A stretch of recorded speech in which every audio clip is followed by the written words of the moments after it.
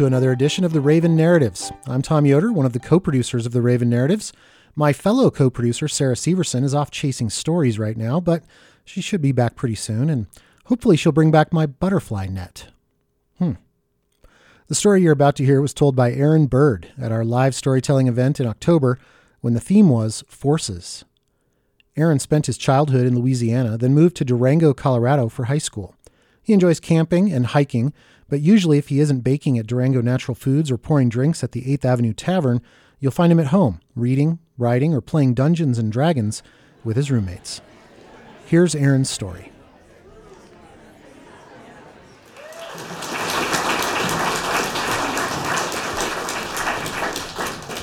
Hello. So, once upon a time,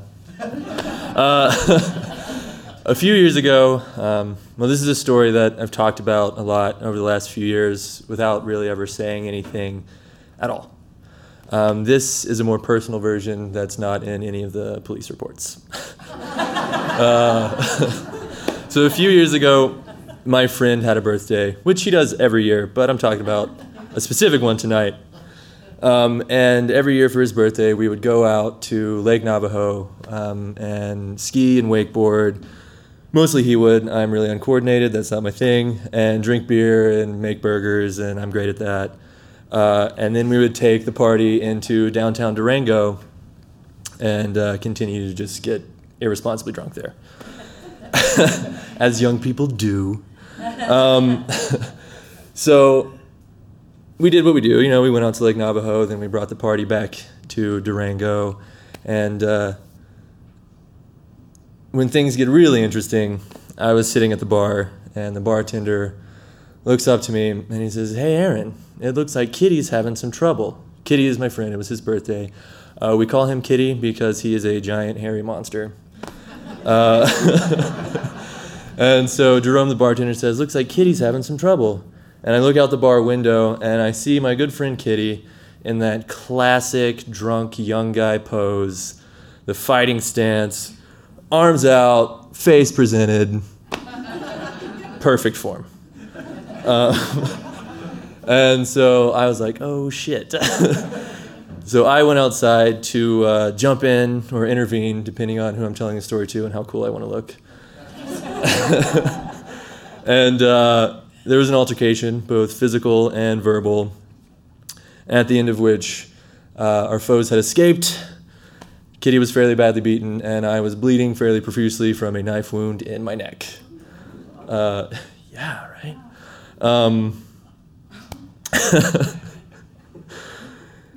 So at this point, I'm going to point out that I don't really like the word miracle, but there were a few things that happened that evening that were just so astronomically unlikely that, I don't know. So I got stabbed, and I was sitting down, leaning against the wall of the bar, and not really dawning on me how badly I was hurt yet. Some guys came out, and I remember, memory is such a funny thing and not really important here. This is kind of what I remember / things I've been told. It's not really important for the purposes. But what I do remember is like this guy with a stack of bar rags just holding my neck and like pressing, trying to keep me from bleeding too much. That guy was an EMT who happened to have just got off shift and decided to go have a drink at that particular bar that particular evening. Miracle.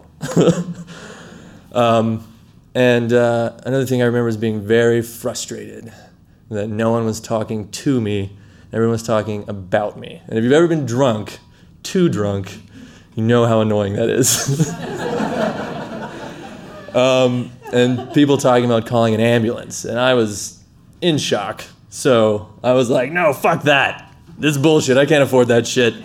Just give me a ride. And even when I looked down, I was wearing a shirt very similar to this one, black sleeves but white on the front. Even looking down and seeing the whole kind of front left portion just totally red from my blood, it still didn't occur to me that maybe I was pretty badly hurt. The ambulance showed up. I was very upset about that. They put me on the gurney and put me in there, and through a litany of curses and drunken slurring. At some point I said, "Why are my feet wet?" And without missing a beat, the paramedic, he's still working on me, he goes, "That's your blood, man." And as I was kind of laying there in that pool of rusty water that is what keeps us all up and about and sitting here tonight, I thought quietly for the first time to myself that night, this might be bad. And they got me to the hospital, still completely belligerent, being wild. The party was still on. They were pushing me through the hospital. They actually set, because they keep blood in those little six-pack coolers. They actually do this. They put one between my legs, and at the height of hilarity, I was like, "Oh, you brought me more beer, woo!" Not funny to the doctor. The doctor was sort of sitting on the gurney, like holding like my neck. I was bleeding everywhere. The guy had nicked my carotid artery. Yeah. And so he had his fingers in my neck, and I was swearing at him and yelling, "Happy birthday, Kitty!" And they were all saying, "Mr. Bird, please shut the fuck up." They finally get me into the OR. They call the guy in. He had jokingly put himself on call. He was a regional expert on traumatic arterial repair. Just in town for the weekend to give a seminar, put himself on call as a joke. Miracle number 2. So I woke up the next day in sort of a pharmaceutical haze, and I woke up to one of the blood tech guys like, "Wow, you didn't get a transfusion. You lost 40% of your blood. That's where most people die." So another small miracle there. And then he told me that my blood work came back really good. My body was already producing a crazy amount of like platelets and white blood cells or whatever. So despite the way I treat it, my body works really well. Another small miracle there. But afterwards, when they released me, it was really difficult to get back to reality. It was hard to kind of pick up the thread again. And over time, I came to realize it was because the person who I was, the concept of the person who I was, had been kind of shattered that night. And it wasn't someone that I'd ever thought about. It was a story I'd been told over and over again. And it's a story that I think most young people are told, especially young males, is that you're a hard-partying, brash, fearless young man.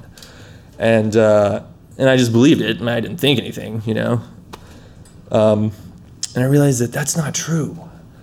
I was terrified. And not of getting stabbed again, because, like, what are the odds? But just like that existential fear. Like, what am I doing with my life? Where am I going? Panic. And so out of sort of that knee-jerk panic of, oh my God, I could get hit by a bus today, I sold most of my stuff, saved up money, and bought a ticket to go to Chengdu, China, where my girlfriend at the time was living and studying Chinese. I went over there. I spent the better part of 2015 there, sort of falling in love with Asia and falling in love with her. And that panic eventually turned to purpose, which is great. But before this starts to sound like too much of a motivational speech, it hasn't been all great.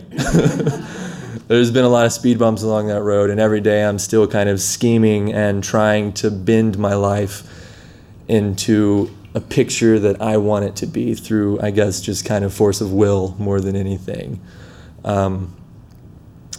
But here's the crux of what I'm saying tonight is that sometimes it doesn't take a lot, but for someone who was as stubborn and oblivious as me, and I use the past tense here more out of hope than confidence,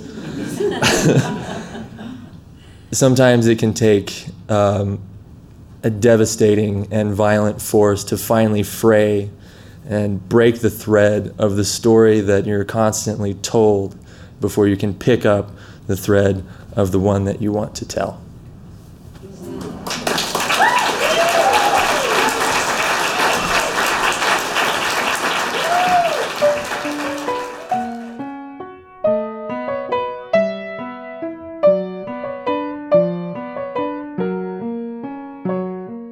Thanks, Aaron, for telling that story. To hear more stories like this one, subscribe to the Raven Narratives podcast on iTunes, SoundCloud, or Stitcher, where you can also leave comments and share the stories with your friends. And if you want to pitch your story for a future Raven Narratives live storytelling event, go to ravennarratives.org and fill out the form on the contact page. You can also see a photo gallery of our storytellers there and find out what the themes will be at upcoming events. The Raven Narratives is a production of KSJD Community Radio in Cortez, Colorado. Find out more at ksjd.org. Special thanks goes to our sound engineering wizard, Mike McAllister, for his technical expertise in recording and mixing the Raven Narrative stories told at the Sunflower Theater.